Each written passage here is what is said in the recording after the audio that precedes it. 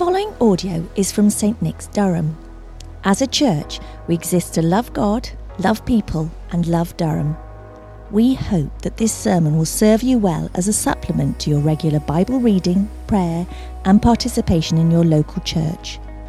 For more information about St. Nick's, Durham, directions or resources, please visit stnicks.org.uk.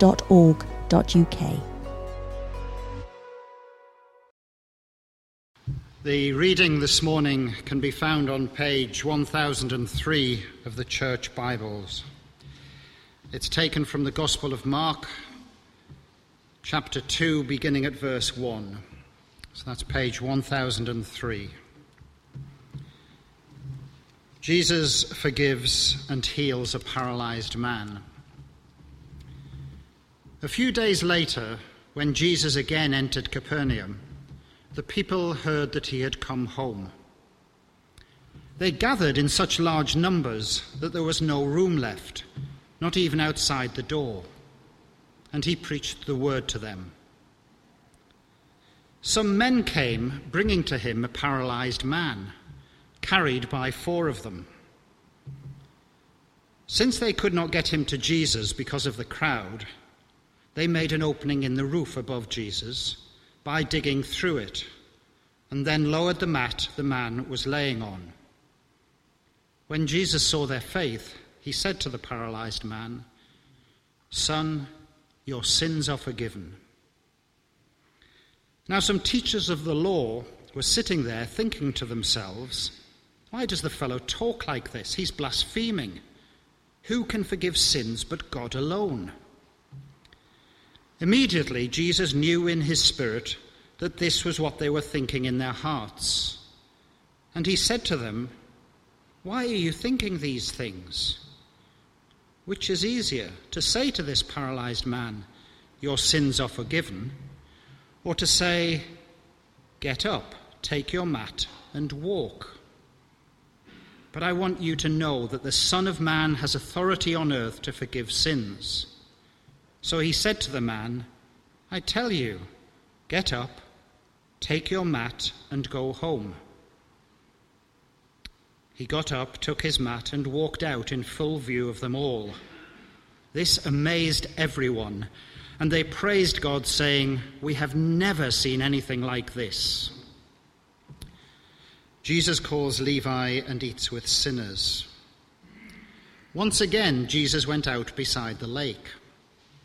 A large crowd came to him, and he began to teach them. As he walked along, he saw Levi, son of Alphaeus, sitting at the tax collector's booth. "Follow me," Jesus told him, and Levi got up and followed him.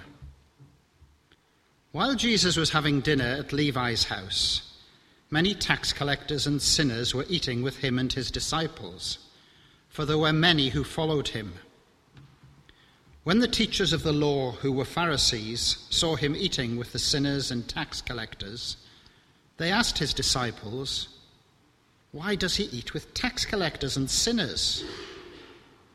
On hearing this, Jesus said to them, "It is not the healthy who need a doctor, but those who are ill. I have not come to call the righteous, but sinners." This is the word of the Lord. Well, good morning. Shall we pray? Our Lord and God, you are the great physician. Out of your love, heal our infirmities, heal our souls by the forgiveness of our sins. And may we this day heed your voice to follow where you lead. Amen. Children are smart, and they can be crafty. My children are rather crafty. Parents, you know that moment at bedtime. Teeth are brushed, pajamas are on, stories have been read, and you just want them to go to sleep. But instead, "Please, Daddy, one more story, just one more story." "No, darling, I read you 2 already." But kids are crafty. "Daddy, Tell me a story about Jesus. All right, darling, fine. And I always start by telling my kids, the most important thing we could ever ask is the question, who is Jesus? Who is Jesus? And at the heart of our story today, or two stories actually, is that question, who is Jesus? I love today's stories. Now Jesus is revealing more and more to the crowds of who he is. It's like here in Mark's gospel, the gas is being turned on and we're cooking. So far, he's gone about the region up in Capernaum, healing and teaching, and crowds are following him, and things are quite exciting wherever he goes. But in our readings today, we see for the first time in the Gospel of Mark, Jesus encountering opposition to his ministry. And what I love is Jesus' response to this opposition. What does he do? He goes on and he continues to save us anyway. As we will see, he is the healer who comes. He is the healer who heals our brokenness and forgives our sins. But I have to admit, I actually really like this story mostly because I think it's funny. Imagine Jesus, this great man of God. He's come back to our town. We've all heard about his last visit. We've heard about his teachings. We've heard about his healings, and we want to go see what he does. So we follow the crowds out to the house where he is. And we work our way in, and the house is so packed and so full that nobody else can get in. And there he is. He speaks, he's teaching, and we hang on every word he says. It's amazing. We don't quite understand what he's saying, but we know something of importance is being said. And we want to know more. So there we are, in the house, people packed around us, listening to Jesus, and all of a sudden something falls on our head. Don't take notice for the first time, but the second time, what is going on up there? And you see the roof tiles being pulled away. Now I always wonder at Jesus' reaction. Did he continue to preach? Did he try to continue his message? Did he try to continue? I imagine he laughed. I imagine seeing mirth in his eyes as he looks up and he sees the tiles being pulled away. Or the smirk on his face as he turns to Peter, sitting there watching his roof being pulled away. What's going on? But Jesus doesn't reproach the men for damaging the roof. Instead, Jesus takes notice of their faith. And as the man is presented before him, Jesus says in verse 5, "Son, your sins are forgiven." It's probably far from what the man had expected to hear. And it's quite the statement, actually. As the scribes will notice, he's not witnessing to what God has done. He's not witnessing to the fact that this man is forgiven. He's actually forgiving this man. He's affecting that forgiveness. "Son, your sins are forgiven." Yes, this man is paralyzed. But he suffers from something more crippling that goes much deeper. A crippling that comes from sin. The man's friends brought him to Jesus to be healed of his paralysis. But Jesus effects a deeper healing. And it would appear that Jesus is able to see into the man's heart. And he releases him from this burden that possibly he had carried, not even knowing it, for many, many years. Many, many years ago in my life, well before I was married, I lived in Central America for a year, over a year actually. And for 6 months of that year, I volunteered at an orphanage in Honduras. And nearly every evening, I would sit on the steps outside one of the children's housing, and I would look out at this most glorious sunset. Every night was the same, better than before, amazing, unique, perfect, beautiful. And I'd sit there and I would pray, and I would talk with God. And one evening, while enjoying the sunset, God gave me a message for the boy behind me at the window. So I looked behind me, and there was Ronnie, sitting in the window, also enjoying the same sunset.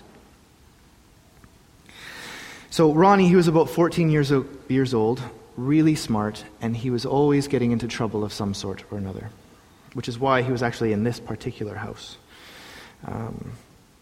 But the message God gave me was simple. So simple, in fact, I thought maybe it just was my imagination. I was making it up myself. But I went to Ronnie and I told him the message anyway. Tú eres especial, y Dios te amo. You are special, and God loves you. Now, the moment I said it, I knew that it wasn't just my imagination. I knew that what I had said to him was quite profound by the way he reacted to my message. He looked at me, and what he said in his eyes told me that what I had said to him meant something. It was important. Like little Ronnie, like you and me, the paralytic in our story today is a unique individual created in the image of God. There was no one ever like him before, and there will never be one like him ever again. And Jesus knew what this man needed. Son, your sins are forgiven. But according to the scribes, he's blaspheming. Who can forgive sins except God alone?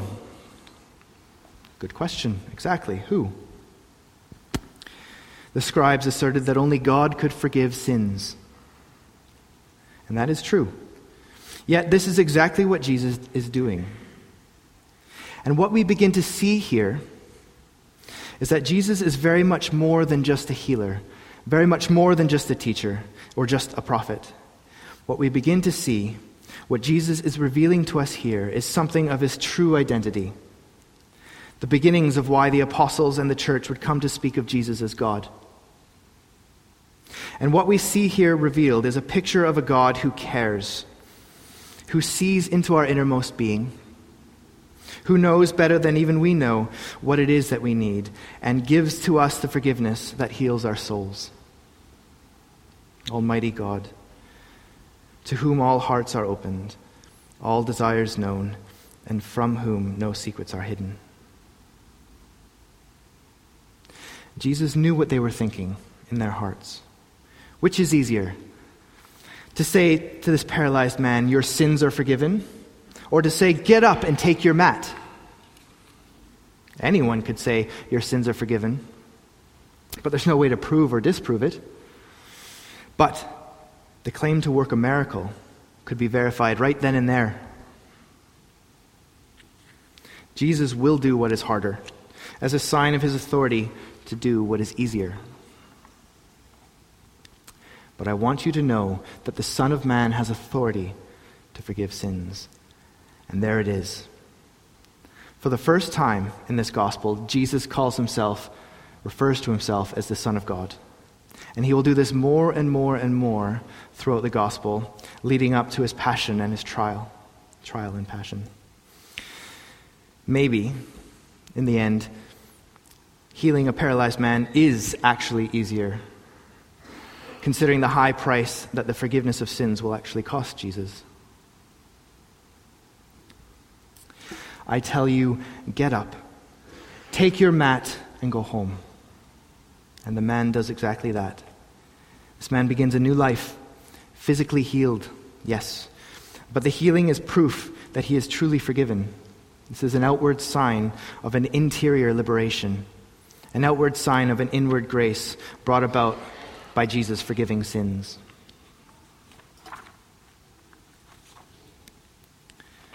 Well, our second story, the call of Levi, picks up on these themes of sickness and sin, healing and forgiveness. Like the 4 fishermen in chapter 1, Levi is going about his workday. He probably had heard what was said about Jesus, maybe seen the crowds following him, maybe heard from afar the things that Jesus had said, but then this day, his life, it changes forever. Jesus is passing by, and he speaks the word, "Follow me." Whereas the fishermen would have been considered respectable members of society, Levi, later called Matthew, the author of Matthew's Gospel, supposedly, who would write the the gospel, was a man of disrepute. He was despised. He was a tax collector. And now, differently than back then, when tax collectors were more like members of the mafia, they were considered to be traitors to their countrymen and working for the Romans and occupying power. And they used their authority to extort money from their fellows, to skin a little bit off the top for themselves. But Jesus comes to Levi and he says, "Follow me." And Levi does this without question. My son Marco, enjoying the sermon, he sometimes hems and haws about going to Sunday school. But the other week, just before Christmas, Leanne, with our children in the hall, she did something very, very interesting. Now her lesson was great that Sunday, and it was just before Christmas, and the talk was about Jesus as light in the darkness. But really what most impressed me by what Leanne did is that as she walked by Marco, she said to Marco, "Come on, Marco, we're going to talk about Star Wars." And she just walked on. Now, this was a moment of parenting genius, I must say, that I can only watch and marvel at. Marco just got up, and he followed. And sometimes for me, it takes about 10 minutes to get Marco to do anything, really. But Levi, he got up and he followed Jesus. Jesus knew what was in Levi's heart. He knew what he needed. He knew what to say. And Jesus is the one who calls us, and we are meant to follow him as well. In preparation for this sermon, I came across the words of St. Bede on this matter. By follow, he meant not so much the movement of feet as of the heart, the carrying out of a way of life.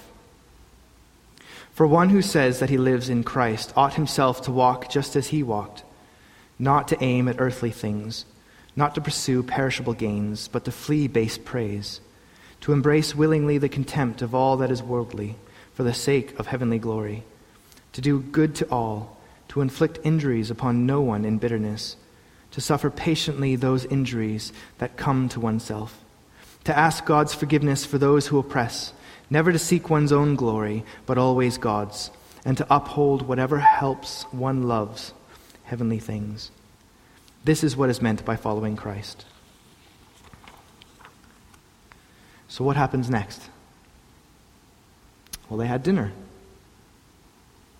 Like the paralytic, Levi's life has been totally changed by this encounter with Jesus, and now their relationship is being solidified by the sharing of a common meal. And now others have been invited as well. Jesus is having dinner with sinners and tax collectors, and the scribes and Pharisees, they take notice.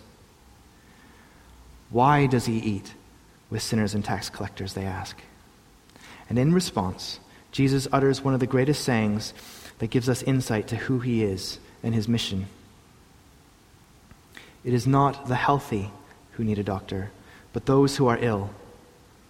I have not come to call the righteous, but sinners. St. Gregory Nazianzen said, "To blame Jesus for mingling with sinners would be like blaming the physician for associating closely with sick people." Jesus is a physician, and he has come to heal us. On one level, this is displayed by all the miracles he's performed so far in Mark's gospel. But the ill Jesus is talking about here are the tax collectors and the sinners. He has come to heal us from the worst of all sicknesses. He came to heal sin. In this, Jesus is assuming the role of God himself. God is the great physician, and the great sickness is our chronic rebellion, which is our unbelief. The scribes and Pharisees, they don't understand this. Their expectation is that God would act on behalf of the righteous rather than the sick and the sinners. But what is happening here? The sick are being made healthy, and sinners are brought into right relationship with God. They're being made righteous. So in conclusion, I'd like to quote the words of Mary Healy in her commentary on Mark's Gospel. If a paralyzed man is an image of someone who cannot help himself, who needs the help of others to carry out some basic task of life, then all human beings are paralyzed in relation to God. None of us can approach God with self-sufficiency, relying on our own strength. All of us have been incapacitated in one way or another by sin and need the faith of others. Whether parents or teachers, colleagues, friends, even strangers, we need them to carry us to Jesus, especially in times of spiritual darkness, confusion, or fatigue.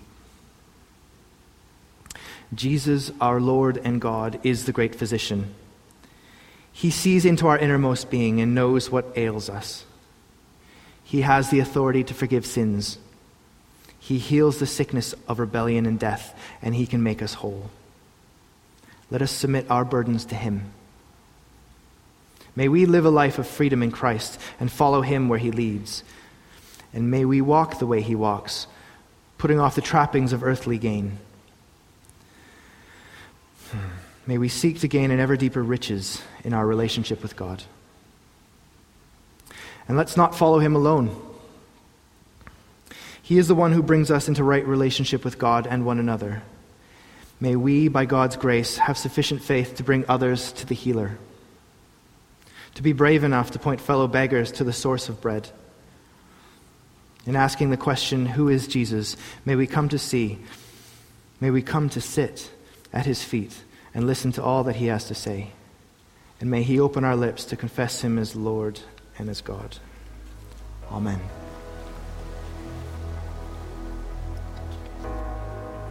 Thank you for listening to the St. Nick's Durham podcast. If you would like to hear more sermons and teaching like this, then subscribe wherever you get your podcasts. For more information about St. Nick's, visit our website at stnicks.org.uk.